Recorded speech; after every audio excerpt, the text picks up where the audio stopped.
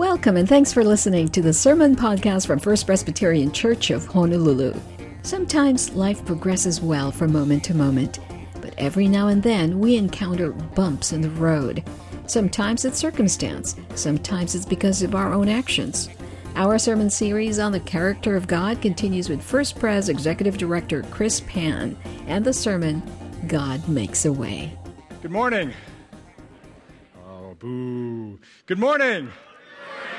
All right, I'm Chris Pan. I'm the Executive Director at the church. It's great to have you here with us this morning. We're in a sermon series to begin the year focusing on the character of God. We're exploring what is God like, and then how does that affect us and how we live our lives. So I wanted to start this morning by telling you about one of my favorite YouTube videos. It is a teenager who gets her head stuck in a pumpkin. This video is titled, Girl Gets Head Stuck in Pumpkin. This video has over 1 million views, and I don't know who this teenager is, but I'll summarize it for you because it's not that complicated. This girl is carving a pumpkin with her siblings. She says, I think I can fit my head in there. She puts her head in the pumpkin, and then she can't get out. I'm not going to show you the video because the video is over 4 minutes long, which is longer than the choir song, Just This Kid with Her Head Stuck in a Pumpkin. What does this have to do with our sermon today? Our sermon title today is God Makes a Way. As we think about the character of God, God is a deliverer. God is a savior. God makes a way. The name of Jesus in Hebrew is Yeshua. And do you know what Yeshua means? It means to deliver, to rescue. And the fact that God is a deliverer only matters if we first remember and acknowledge and accept that we need a deliverer, that we need a rescuer, that we get stuck all the time. We can talk all morning about what a great deliverer that God is, and it won't matter if you sit here and think, I'm doing fine. I don't need to be rescued or saved. And so I want to acknowledge and confess this morning that I'm the kind of person who gets my head stuck in a pumpkin. Maybe not you. Maybe it's just me who gets into stupid arguments with my wife and then can't figure out a way to get out of it. I had just one of those arguments yesterday. Maybe it's just me who finds myself in situations where I think, how did I get here? Maybe it's just me that struggles with anxiety and depression and addiction, with despair and grief and anger, with insecurity and resentment, and with the nagging doubts of what am I supposed to be doing with my life? Maybe it's just me, but I don't think so. I think we all need to admit and accept and acknowledge that sometimes we get stuck and we need help. Maybe it's self-inflicted, maybe it's circumstances beyond our control, maybe it's a real big pumpkin, but we all need a God whose character and whose very name means to deliver, to rescue. We need a God who makes a way. As we go through our sermon today, ask yourself these two questions. What is God saying to me, and what does he want me to do about it? What is God saying to me? What does he want me to do about it? Our passage for today is Psalm 116, verses 1 through 9. If you are able, would you please stand as I read today's passage? Psalm 116. I love the Lord, for he heard my voice. He heard my cry for mercy. Because he turned his ear to me, I will call on him as long as I live. The cords of death entangled me. The anguish of the grave came over me. I was overcome by distress and sorrow. Then I called on the name of the Lord. Lord, save me. The Lord is gracious and righteous. Our God is full of compassion. The Lord protects the unwary. When I was brought low, he saved me. Return to your rest, my soul, for the Lord has been good to you. For you, Lord, have delivered me from death, my eyes from tears, my feet from stumbling, that I may walk before the Lord in the land of the living. This is the word of the Lord. Thanks be to God. Please be seated, and please join me in prayer. God, we invite your Holy Spirit to speak to us now. What are you saying to us? What do you want us to do about it? Thank you that you are a God who makes a way. We pray in the strong name of Jesus Christ, and all God's children say, amen. I think this psalm so beautifully captures the honest reflection of who we are in all our human brokenness and need, and who God is, and how those two things fit together. Verse 1, I love the Lord, for he heard my voice. He heard my cry for mercy. Because he turned his ear to me, I will call on him as long as I live. What is God like? What is the character of God? God hears our voice. He hears our cry for mercy. He turns his ear to us. Our God is not a dispassionate watchmaker who sets the world in motion and then sits back and observes. He's not a vaguely benevolent, impersonal force.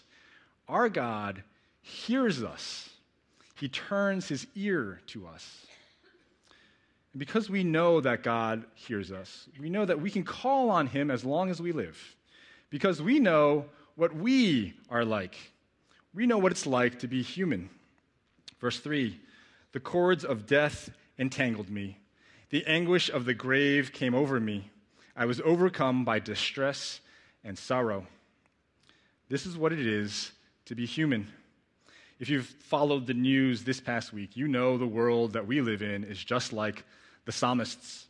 It is full of heartbreak and human brokenness, full of distress and sorrow.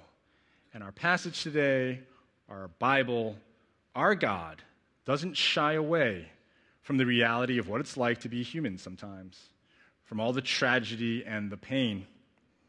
So what can we do with all our humanness, all our brokenness? What response is there? Verse 4, then I called on the name of the Lord. Lord, save me. Lord, save me. Whenever I preach, I always hope that you take something away, something very concrete that you can meditate on during the week, something that you can pray throughout the week. I am my beloved's, and his desire is for me, our lives for your lives. What is God saying to me? What does he want me to do about it? Today, it's the shortest and easiest ones yet. Take this away, meditate on it this week, pray this week. Lord, save me. Lord, save me. We are a people in need of saving. I am a person in need of saving. Not just one time way back when I decided to become a follower of Jesus. Lord, save me. This isn't a prayer that we just pray once. I'm a person in need of saving every day. Lord, save me. In Eastern Orthodox churches, there is a prayer called the Jesus Prayer, which some in that tradition consider the most important prayer, a summary of the entire gospel. And the Jesus Prayer is, Lord Jesus Christ, Son of God, have mercy on me, a sinner. Lord Jesus Christ, Son of God, have mercy on me, a sinner. Lord, save me. A few years ago, pretty soon after I started working at this church, I was walking through Ross. And I was walking out of Ross, and to get out of Ross, there's a guy standing right in the middle of this aisle looking at socks. And I had to decide, do I go behind him, do I go in front of him? And so I go in front of him between him and the socks. And I walk by, and I hear behind me, what? What? And so I turn around, and this guy is standing there saying, what? What? And so I have a decision to make. And there is an easy and obvious decision, which is to apologize and keep on walking. And then there is the decision to stick my head in a pumpkin. And I love sticking my head in pumpkins. And so I turn around back towards him. And I put my shoulders back and my arms out. And don't let the blazer fool you. I went to public school. And I said nothing, because right at that moment, somebody tapped me on the shoulder and said, Chris, how you doing? And it was a woman, a lovely member of this congregation. She says, Chris, how you doing? I say, hey, how are you doing? And so we have this nice conversation and we chat. And by the time I turn around again, my new friend has gotten his socks and he's left. Lord, save me. I am a person in need of saving every day, every moment of every day. I can't even go to Ross without needing God to save me. Lord Jesus Christ, Son of God, have mercy on me, a sinner. I think we are all people in need of saving every day. I was listening to a Bible Project podcast, and the hosts were discussing Adam and Eve in the Garden of Eden, and about how in Genesis chapter 2, the tree of the knowledge of good and evil, the forbidden tree, was right in the center of the Garden of Eden. So Adam and Eve would have to walk past that tree all the time. That wherever they were in the Garden of Eden, that tree would be in their line of sight. And so they had a choice, facing them every day, every moment, to rely upon God and God's wisdom for defining good and evil, or they could take from that tree and define good and evil for themselves on their own wisdom. And so these guys on the podcast end up having this semi-serious conversation about this question. The question is, how many bad choices would it take for you to thoroughly mess up your life? And they talked about it, and think about it for a moment, because they talked about it and they concluded that that number is shockingly low, like single digits low, and not like 6 or 7, like 1 or 2.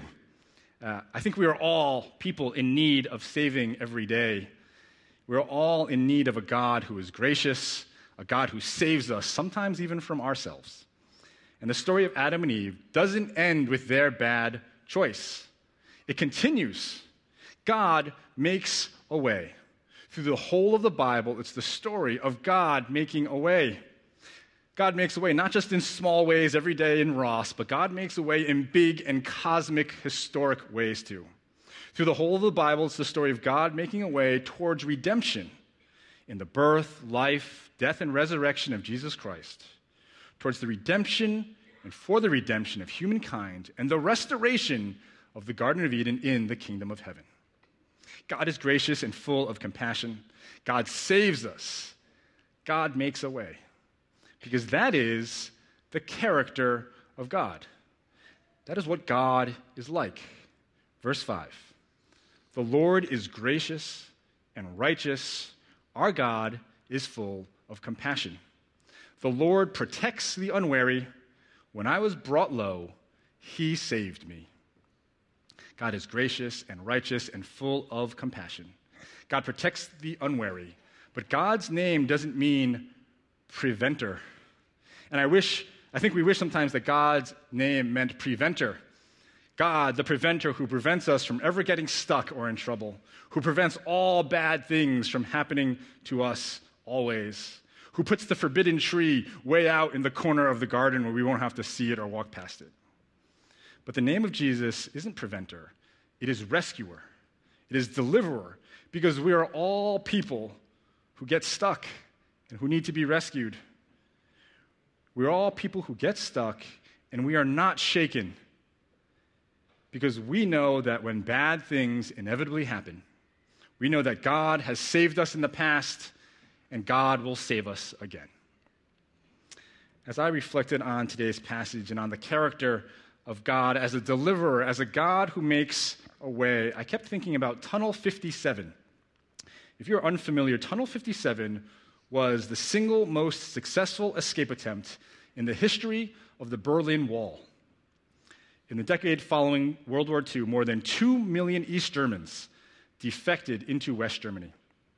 East Germany was an oppressive police state allied with the Soviets, and West Germany was free, allied with Britain and France and the United States. And in 1961, to stop the flood of defections, East Germany built the Berlin Wall, dividing East and West Berlin. It was 100 miles of concrete walls and metal fencing, razor wire, signal wires, observation towers with snipers, and anti-vehicle trenches. The wall instantly separated families and friends. And over the course of its 30 years of existence, over 100,000 people tried to cross the wall with only about 5,000 succeeding. More than 200 people died trying to cross the wall. Some people tried jumping out of their apartment windows in the east into the west. In 1964, a dozen 20-year-old college students in West Berlin decided to try to rescue their family and friends stuck in East Berlin by digging a tunnel under the Berlin Wall. They found an abandoned bakery in West Berlin near the wall. It's where Eingang is listed on that photo entrance. Postentad is the guard stand where the military guard was located. So they found this abandoned bakery, and they dug more than 30 feet straight down, and then started digging under the Berlin Wall, under that area known as the Death Strip. Their tunnel was 2 feet high and 3 feet wide, just wide enough for one person. It was in constant danger of discovery, of flooding, of suffocation, of collapse.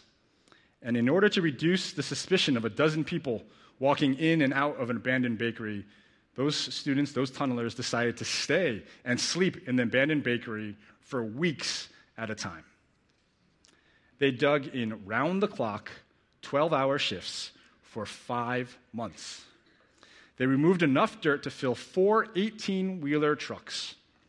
Their tunnel was longer than 1.5 football fields. None of them had any experience digging tunnels. They dug the tunnel with garden spades and a wheelbarrow. With garden spades and a wheelbarrow. And I think of this as the perfect picture of the church. We don't know what we're doing, but we know that we have loved ones, family, and friends who are in need of freedom, in need of life. We've cried out, "Lord, save me," and God has. And now we hear the cries of others, separated from God by a wall of sin. "Lord, save me." And so we take what we can, we pick up our garden spades, and we start digging. One of the tunnelers had successfully escaped East Germany 2 years earlier, but he dug to try to free his family and friends. And so it is with the church. We have been freed from sin and death, and now we do what we can with what we have to try to rescue others. On the nights of October 3rd and 4th, 1964, 57 people were able to escape from East Berlin into West Berlin before the East German secret police, the Stasi, discovered the tunnel and destroyed it. Those 57 people represents 20% of all people who escaped by tunnel during the 30-year existence of the Berlin Wall. Those 57 people are why the tunnel is called Tunnel 57. One of the West Berlin tunnelers remembers driving away into West Berlin with a van full of the East Berliners immediately after the escape. And they were silent. And he overheard one of them whisper to another, saying, "How do we know that this isn't a trick of the Stasi? Maybe we're still in East Berlin." And so the driver decided, even though it was longer, even though it was more dangerous, he would drive them through Kurfürstendamm, the center of West Berlin. Kurfürstendamm was the site of the second largest department store in Europe, covered with neon lights and shops and restaurants and people out and about in the streets, things you would never see in the East. And as they drove under those neon lights, those passengers finally celebrated and rejoiced, knowing they were actually free. And so it is with us. I think that sometimes we, as followers of Jesus, don't really believe or embrace that we are no longer in captivity, that God has indeed saved us, that He's made a way. We act as though we are residents in the land of the dead, instead of citizens in the kingdom of heaven, in the land of the living. We have to remind ourselves, like the psalmist, we have to speak to our own soul and say, "Return to your rest, my soul, for the Lord has been good to you. For you, Lord, have delivered me from death, my eyes from tears, my feet from stumbling, that I may walk before the Lord in the land of the living." May we hear the good news of the gospel today, that whatever difficult thing you're going through, in whatever way you may feel stuck, whether self-inflicted or because of circumstances beyond your control, we are no longer captives. The Lord has delivered us from death, delivered our eyes from tears, our feet from stumbling. We walk before the Lord in the land of the living. Romans 8 says, there is therefore now no condemnation for those who are in Christ Jesus. For the law of the Spirit of life in Christ Jesus has set you free from the law of sin and death. I first heard about the story of Tunnel 57 on a podcast a few years ago, and two details really stuck with me that I couldn't stop thinking about. The first was this thought of all those newly freed East Berliners in that van not fully believing that they were free, not celebrating their freedom, and how that's like us as Christians. And the other detail was the one that really blew my mind, and it continues today. It was this detail that makes me think about the character of God. The most amazing thing to me about the story of Tunnel 57 is that the tunnel went from West Berlin to East Berlin. It went from freedom to captivity. This isn't the Shawshank Redemption or every other prison escape movie you've ever seen, in which the people in prison tunnel out. All the hard work of escape was done by the people who were already free. The people who were already free dug back towards the people in captivity. We have been separated from God by our sin. And try as we might, we can't escape on our own. We are stuck. And so we call, Lord, save me. And God rescues us, not by making a way from captivity to freedom. God makes a way from freedom to captivity, from west to east. God doesn't say, here's a shovel, start digging your way to me. That's the message and burden of every other religion in the world. That's the message and the burden of the billion-dollar self-help industry. Pick up your shovel and dig your way out. The beauty of the gospel, of the good news of the character of God, is that God says, I will make a way to you. I will dig to you, one spade of dirt at a time. God says that I'm the one who will suffer to find my way to you so that you can live. Jesus says, I'm the one who will do the hard work on the cross so that you can be free. It's Jesus' hands that bleed, his back that is bent, his knees that are scraped. When Jesus began his ministry, he walked into a synagogue and he read these words from the prophet Isaiah, declaring about himself, the Spirit of the Lord is on me because he has anointed me to proclaim good news to the poor. He has sent me to proclaim freedom for the prisoners and recovery of sight for the blind, to set the oppressed free, to proclaim the year of the Lord's favor. That is the character of God. Jesus, a rescuer, a deliverer, a savior. We cry, Lord, save me. And God makes a way. He makes his way to us. Amen? Amen. Let's take a moment now to reflect. As we conclude this sermon, reflect and pray. Take a moment now in silence just to pray to God, to say to God, whatever you might. Say, Lord, save me. Let's just take a moment in silent reflection.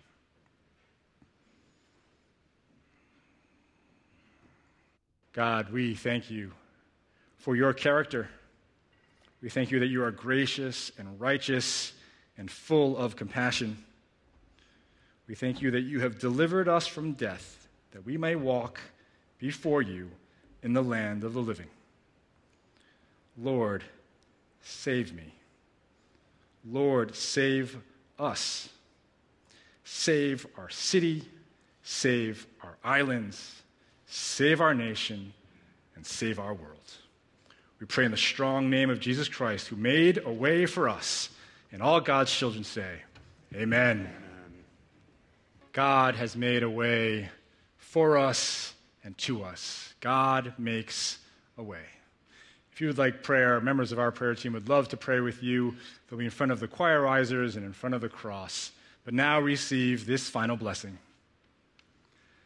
May the love of God our Father and the grace of our Lord Jesus Christ and the fellowship of the Holy Spirit be with you now and forevermore. Amen. God bless you. Have a great week. We make mistakes. We encounter unexpected, tragic events. Life is hard. And because God is gracious toward us, He always makes a way. If you'd like to hear this sermon again, you can listen to and download this and other sermons from the First Pres website, fbchawaii.org.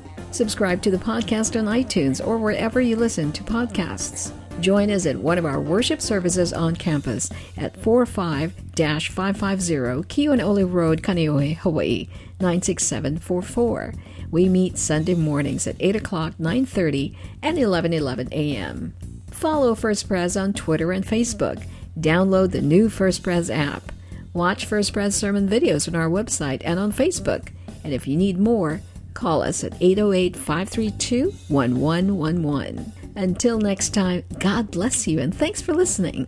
This sermon podcast is copyright 2020 and produced by the Media Ministry of First Presbyterian Church of Honolulu.